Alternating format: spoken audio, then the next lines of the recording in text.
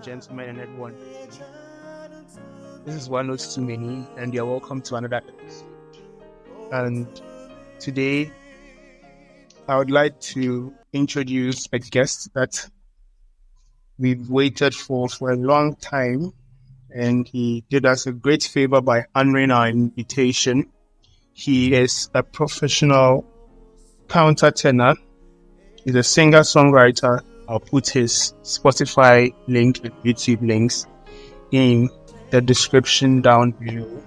He is a composer, an arranger, a conductor, and a voice coach.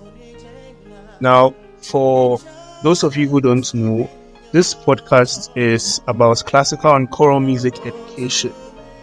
And for now, we've been interviewing, or we've started interviewing this season at least, classical and choral musicians in the country on topics they can educate us about, or topics they can join the conversation about. And today, for our guest, we know him for his part as an alto singer in the evergreen harmonious choral. And my personal experience with him was when I heard the song Dear Now Nyamin to Me, yes, by James Varikama, and it was I chanced upon it on YouTube, and I heard, yes, the Agbaja rendition of Enyeyen, also performed by our wonderful guest. He is in the person of Joel BRYAN, AIDOO Master, or Maestro Joel BRYAN AIDOO. Joel, thank you so much for honoring this invitation, and thank you for being on our show. Thank you as well for having me. Great. Yes. So, where do I even start from? I had a lot planned, but the hour of the night are just like, I don't know. But yes, so I guess I'll just start with your singing. Yes. Your singing. Okay. Your journey, right? So, we know you as a countertenor. I mean, many people know you as an alto, but those of us who are a bit more inquisitive know you as a countertenor. And so, just to clear the air, because we're talking a lot about that voice type, can you briefly talk about that voice type, or your journey as a countertenor? Did you start out as a soprano? Because I know a lot of guys who started out soprano, their voice broke, and then some of them have even moved to tenor and bass and all over just to realize that they are countertenors. So what's it about that voice type and the range that comes with it? Can you just shed a bit of light? Okay, thanks for the question. In fact, where do I even start from? So it's my journey as a countertenor. So I would say that I didn't start off as a soprano, even though I could do soprano when I was young. Yeah, so I started off as an alto in the children's choir in my church. My dad actually inspired us to sing because he loved music.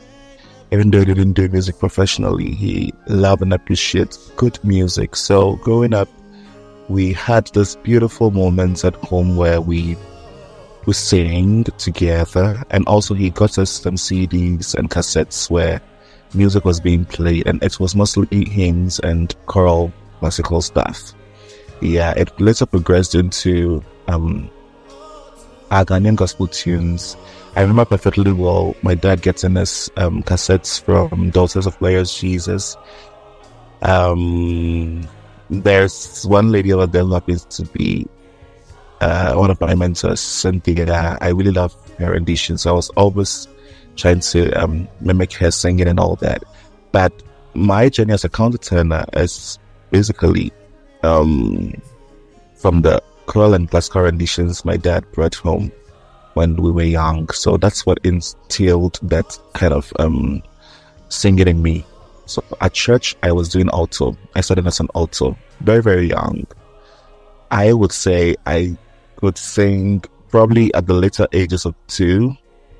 And when I was 7, that was when I realized I could really, really do this alto thing very well. So I progressed into a boy band where I literally did everything over there as well, because I realized my voice was breaking. And so at 12, I developed the tenor voice, and also going forward, I could do first tenor, first, second tenor, and even first bass.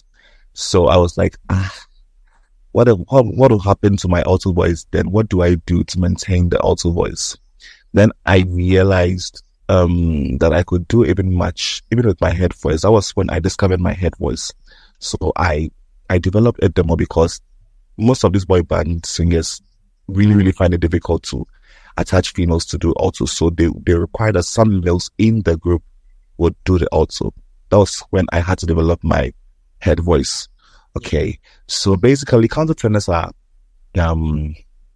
voices, or let's say they are guys who do female voice types. For example, soprano or alto or mezzo soprano. Yeah. When they are little, they start off as a treble. And when they grow, they develop to become altos and even countertenors. Let me put it that way.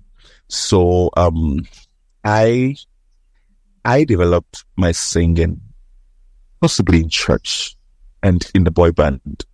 That was how come I became a countertenor. Yeah. Okay, so guys who are countertenors can call themselves altos too. Is that like what you're saying? So altos and sopranos are female voice types. Yeah, Right. they are for females. Yes. Of course, there are male altos and male sopranos, but the right voice pack or voice classification to give to them is countertenor. Right. Do you understand? Yeah. Yeah. Oh, okay. So, your voice type is a countertenor, yes, sure. But how people recognize you, especially, is with your riffs and runs and all of that. Your contemporary singing style, but that's not always you're known for.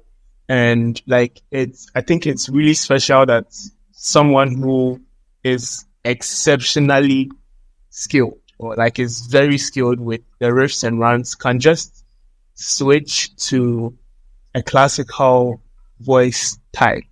And I say this because like I would reference your performance at the OTOT concert in 2020 when you were with the quartet and the choir singing Offertorium by Mozart, and you were singing the alto part in the quartet.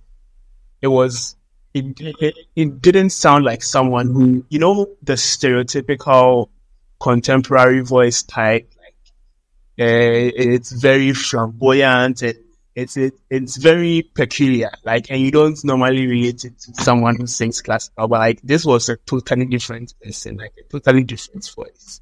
And it was very, very fascinating. So I would very much, and I'm sure our listeners would also like to hear how you manage those switches, like from contemporary to, I mean, you very well bring it into your choral, because especially when you're doing solos, because when you are, should I say, leading a song, like, when you are leading a song, you do your riffs and runs, you add a contemporary touch to it.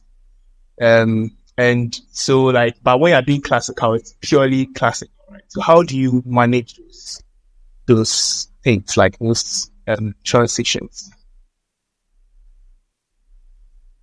Yeah, I've had a lot of people tell me how I do it, so I'm not amazed this question is coming to me again.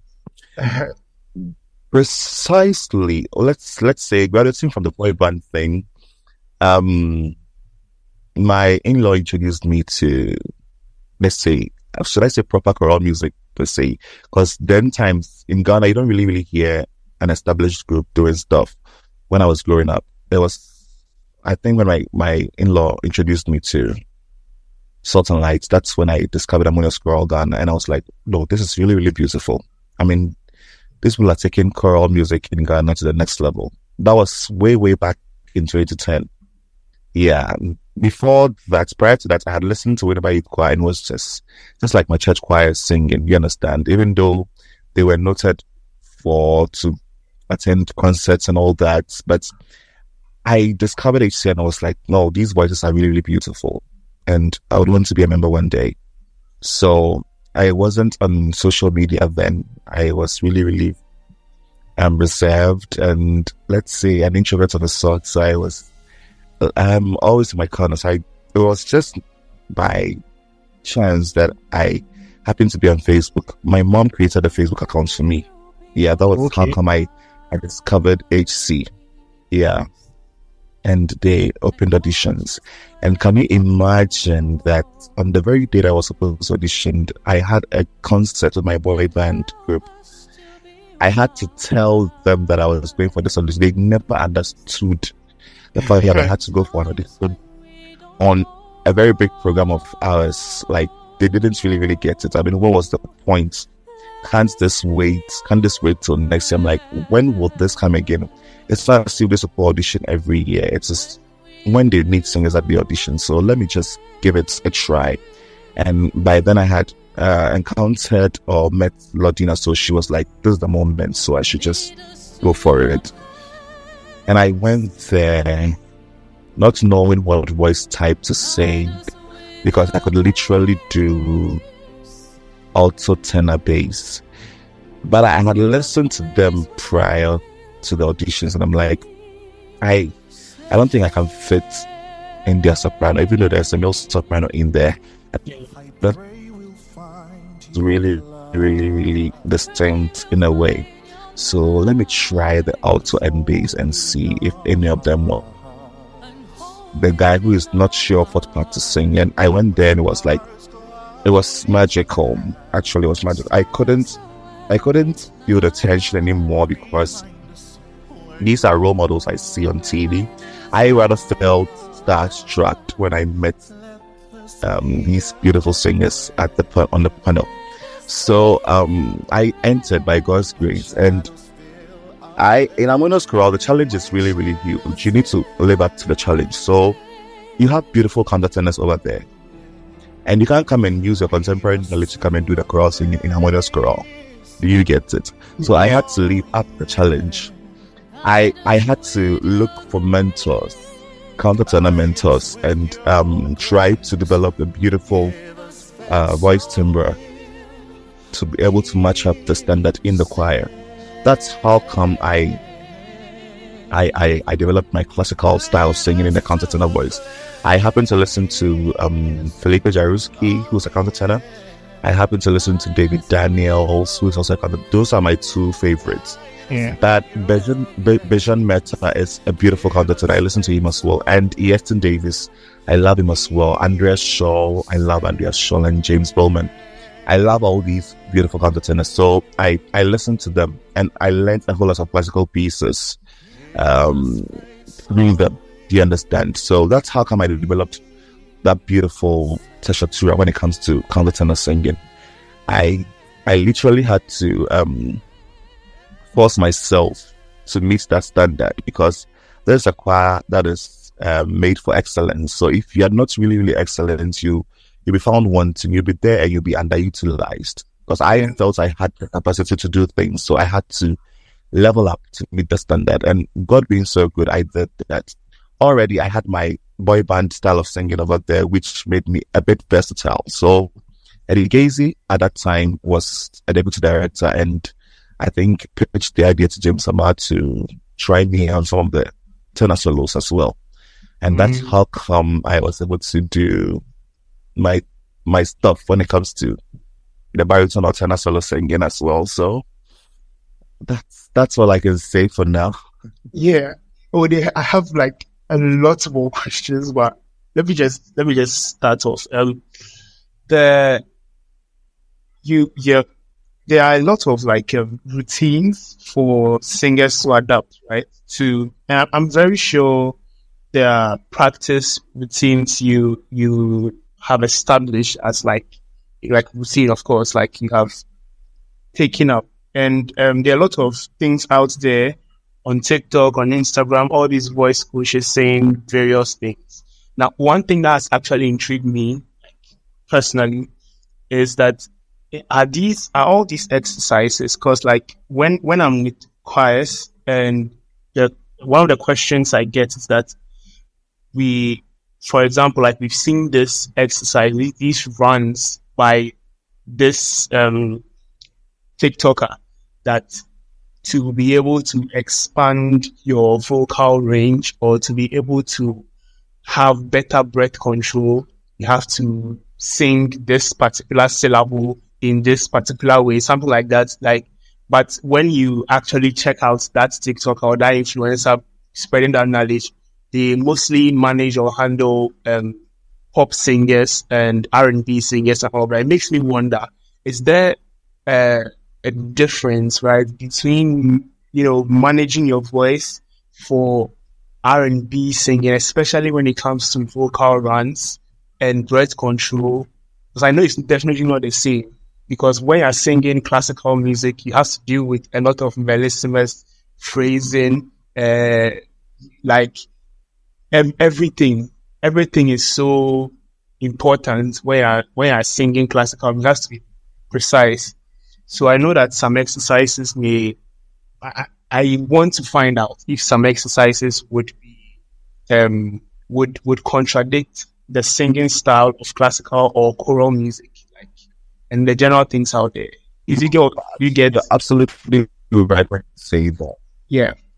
Yeah. So, in fact, the fact is there are different approaches to singing these styles of music or these genres. You can't use a choral or these styles of music.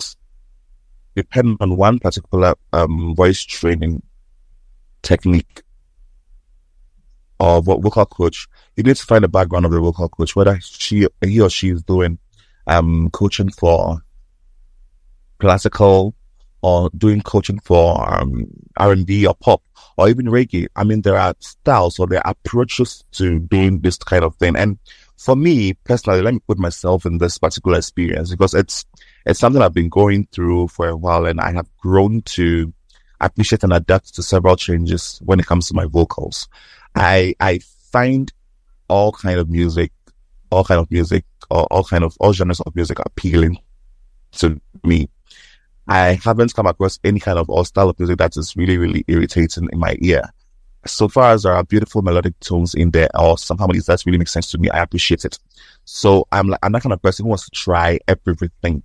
Because I want to try everything when it comes to music, I need to train to be able to do that particular thing. So far, the ones I have strong hold on is classical and contemporary and even choral. So I have trained myself in the choral aspects with the help of some vocal trainers who have the choral and classical background, and also being able to also do so for the contemporary style as well.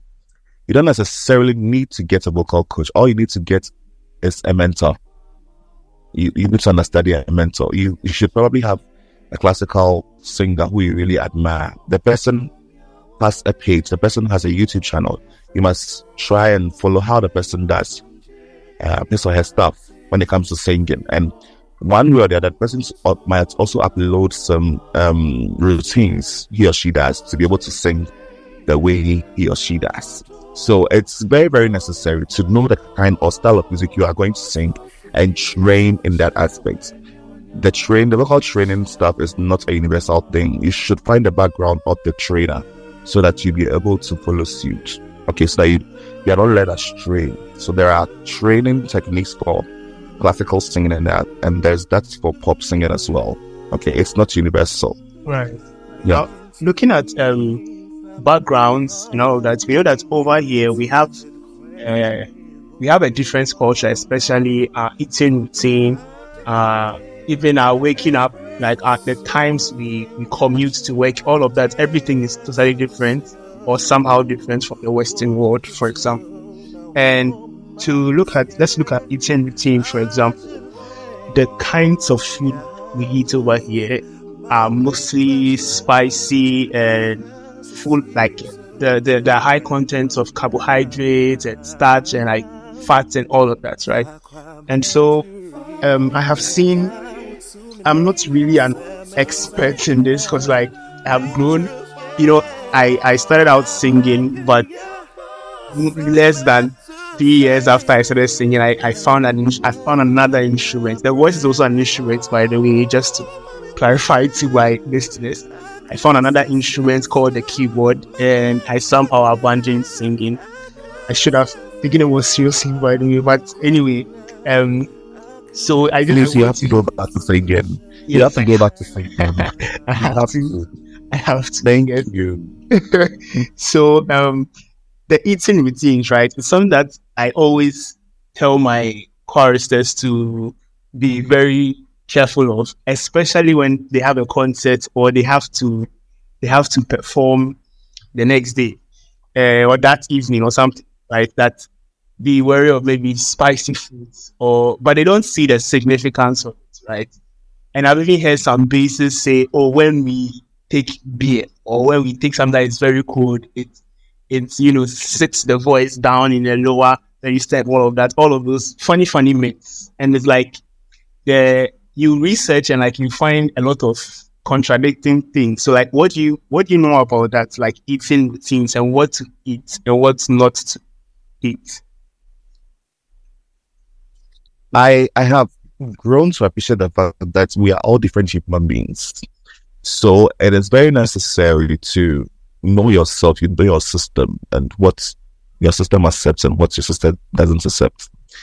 Things that would be good for singers might not be good for you because you have allergies to certain things. You understand? We are different in our own way. But as much as possible, when we have a performance to do, we are not advised to take sugar. You're not advised to take cold water. You're not advised to take spicy foods. I mean, anything that would generate phlegms or make your throat dry, it's not advisable to do so. And even oil, like fatty foods. So it depends. Do you understand? I wouldn't prescribe some item of food or food stuff for singers because we are all different. But as much as possible, when you have a performance to do, don't take the things I mentioned so far. Chilled water, oily foods, fatty foods, and sugar. Like it's kind of like brings out phlegms more or makes your throat dry. Do you understand? You need to always stay lubricated. Your voice needs to be lubricated all the time. So something at room temperature is cool. It's good. And one thing I always advise my singers to do is to always steam. Steaming is very, very necessary. Like it's very, very good for singers. It just clears the pores in your nostrils. Oh, okay, steaming. I've not really heard of that. Like, how do you? Oh, steaming. You just boil water, and the vapor or steam that comes out of it, you cover your head with a towel and the water just steam. Oh, like the treatment for cold. Exactly, precisely that. Right. Yeah, you need to keep that place warm. That vocal cord needs to be warm all the time, so you need to steam. It really, really helps. Yeah. Okay. Let's go off a bit into now. There's a bit of like a controversy more, right? So, when I heard about contemporary music being infused into choral music, I was a bit somewhere about it. Maybe I felt like I felt like contemporary singing is more laissez-faire, and I felt like we should gatekeep the elitism, or I don't know, the professionalism or something in choral and in classical music. But especially, I used to think that a lot, especially because of how when I was coming up as a keyboardist, my group of friends of like instrumentalists, the contemporary ones, how they did not like to read music, right? Because contemporary music, especially jazz and R&B and pop, let's say pop and R&B are quite formulaic. So, I mean, all the songs kind of have a particular common chord structure. But let's put jazz aside. But let's say pop and R&B. And these instrumentalists wouldn't even know how to read music, but they'll be very proficient on the keyboard. They understand the nomenclature and the technologies and everything around playing the keyboard and the key signatures, all of that. I don't read music, so it made me feel very skeptical about bringing contemporary music into the world of choral music. But I want to find out from you. You are like the expert for you on blending contemporary and choral music. And I know you read music, sheet music, like you read music, right? Proficient. And how essential is it to grasp the fundamentals of music theory as a singer? Because when I was asked this question, the answer I gave was that the person should like kind of look at the trajectory they want to go on, like where they want to end up as a singer and how far they want to go and all of that. Mostly they don't get that answer, so I just tell them to think about it like that. But I think that learning music theory fundamentals, for example, as an instrumentalist, you can't do away with it. But as a singer, people tend to find their way around it. So what do you have to say about that? I mean, to that, I still marvel at the way some contemporary singers can't read music, because I'm like, how are they able to play such amazing tunes when they can't even read music? You understand? Yeah. It makes you appreciate music even the more. But me, for instance, per my experience, I rather felt choral music. I mean, classical and choral music is for the elites. Like they say, you need to be disciplined enough to do such music. Do you understand? Because it requires some discipline. There are printed out stuff for you to just follow. It's art music. You need to do just as it is written on the paper. But contemporary kind of gives you the liberty to ad lib, the liberty to just play around some notes and all of that. And it doesn't tell you not to learn music. It's rather gives you room to be creative. It rather gives you room to be innovative with your craft. Do you understand? Yeah. So I rather want to appeal to these contemporary singers to rather learn how to appreciate music or learn how to read. So I encourage them, because even in our schools, even like academia, before you become a voice professional or like a music graduate, you need to learn how to read. You need to learn how to play the piano. You need to learn how to sing. And mostly these songs they give out are choral or classical pieces. Do you understand? So it tells you that you require some discipline in choral music. And that's how come. I mean, that's some of the things that really pushed me to study classical music even more and even take music to the academic level. Now that I have a diploma in music, I can clearly help correct certain things when it comes to correct contemporary music, because sometimes the harmony structures they use are sometimes against the rules and against the principles. So the knowledge I have in my music background or music education background, I'm able to like correct certain things when it comes to contemporary music. So I feel that it's high time we actually encourage these people to appreciate. I don't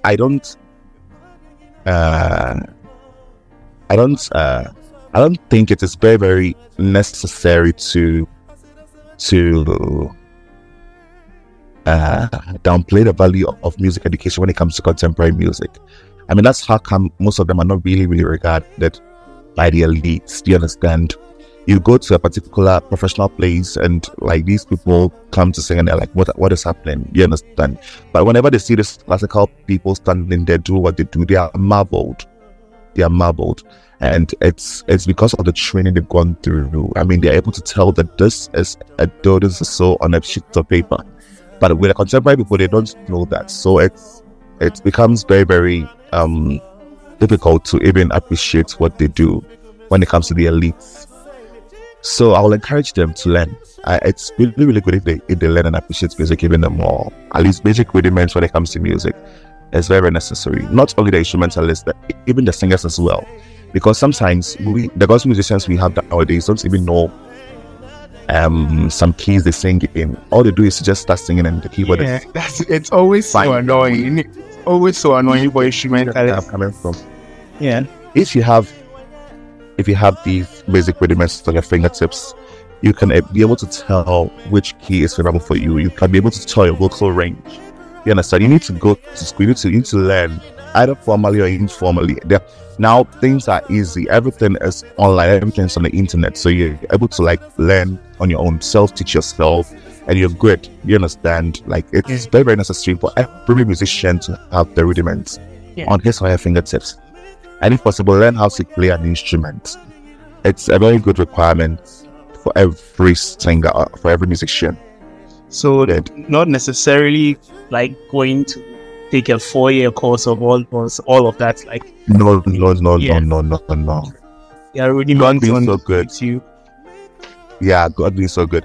Aside the internet and the YouTube that we have, there are some short courses as well, like EBRSM, which really pushes people to the next level, because it's an international standard. And if you're able to do such courses, you are really regarded when it comes to music.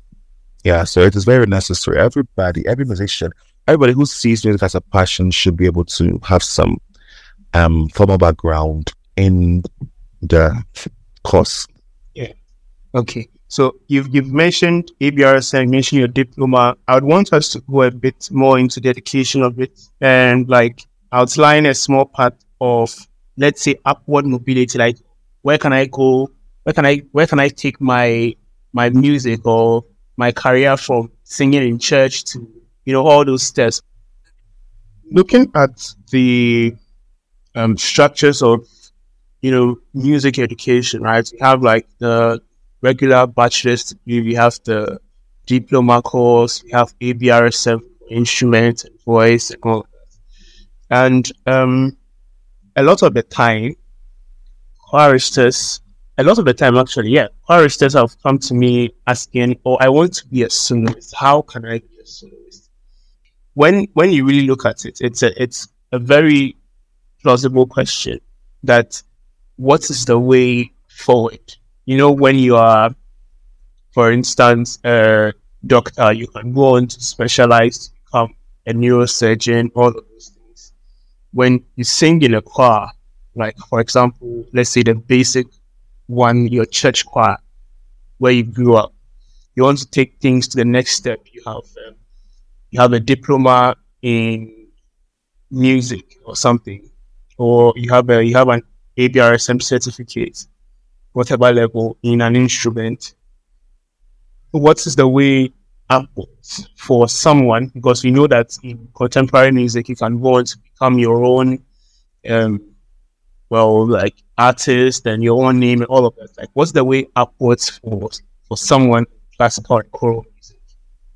Okay. So, clearly said, you need the formal training. Do you understand? We live in a country where singers or potentials enter the studio, record a song, give it to this radio people, presenters, and they play, and the song is out there, and they call themselves musicians because there's this umbrella called music out where each and every person who discovers himself as a musician enters and becomes a member. Do you understand? So we live in that particular country where people don't really regard your certificate when it comes to music. Do you get it? Yeah. So you don't necessarily have to go to school for it, but it is very, very important for me, the experience I have had so far and where I want to get to with music, and to be able to meet international standards. I really feel it is very necessary to go to school to become a professional musician. Do you understand? You need to know your rudiments. You need to know your vocal range. You need to appreciate your voice fact. You need to know the do's and don'ts when it comes to singing this when it comes to singing that, when it comes to singing anything you want to sing, you need somebody to vocally train you. You need somebody to direct you. You need to go through a process. So imagine, or perhaps you are done with this particular course as a singer. How to get to the top depends on you. Now, there's something called music business. As part of my diploma course, I did that, and it's very, very necessary for every musician to take that course as well, because you need to know how to market yourself as a musician. You market uniqueness. You don't market what everybody does. You need to bring that unique side of you for people to appreciate that side, so that they'll always be willing to listen to your music. Do you understand? If that uniqueness is really, really good and it sells, that is show business. You are able to project what you have that is different from other singers. That's how come you get to the top. Okay, because you need to as a soloist, you need to find you apart from other people. That's how come you become a soloist. Do you understand? With regards to all the singing criteria, or the good singing criteria, you need to also find that uniqueness you have in your voice to be able to sell your brand. For instance, myself, Joe, AIDOO, I know I'm a counter tenor. What makes me different from other counter tenors is because of the embellishments I add to my voice, and because of some things I do, that you will listen to a particular audio and can tell that this is Joel singing. Do you understand? I should be able to do that with you as well. I should be able to do that with anybody who wants to become a soloist as well. I need to hear a particular record play and say, oh, this is Frida singing. I need to hear a particular record and hear that, oh, this is Ebenezer singing. This is Noel singing. That's how come you sell your brand. Okay, you need to find that uniqueness in you to be able to sell your brand. Yeah, beautiful. Joel, thank you so much. All too soon, we have to close the curtains on this rehearsal, this recording. Yeah, yeah, and it's been a special one. It's been a really special one, and I'm sure my listeners would very much appreciate everything you said here, everything that has been mentioned here. The utmost top one, and I'm really grateful. So, listeners, you know what to do. Rate this episode, share, like, download. Always come back for more bigger stuff ahead. Hopefully, Joe wants to be a part of this in the near future, and I'll disturb you small, but you still come. Certainly. So yes, we have to bring the episode to an end. So yes, thank you so much, Joel. As usual, listeners, take care of yourself. We'll talk more. Yeah, bye. Praise for the singing, praise for the morning, praise for them springing fresh from the word.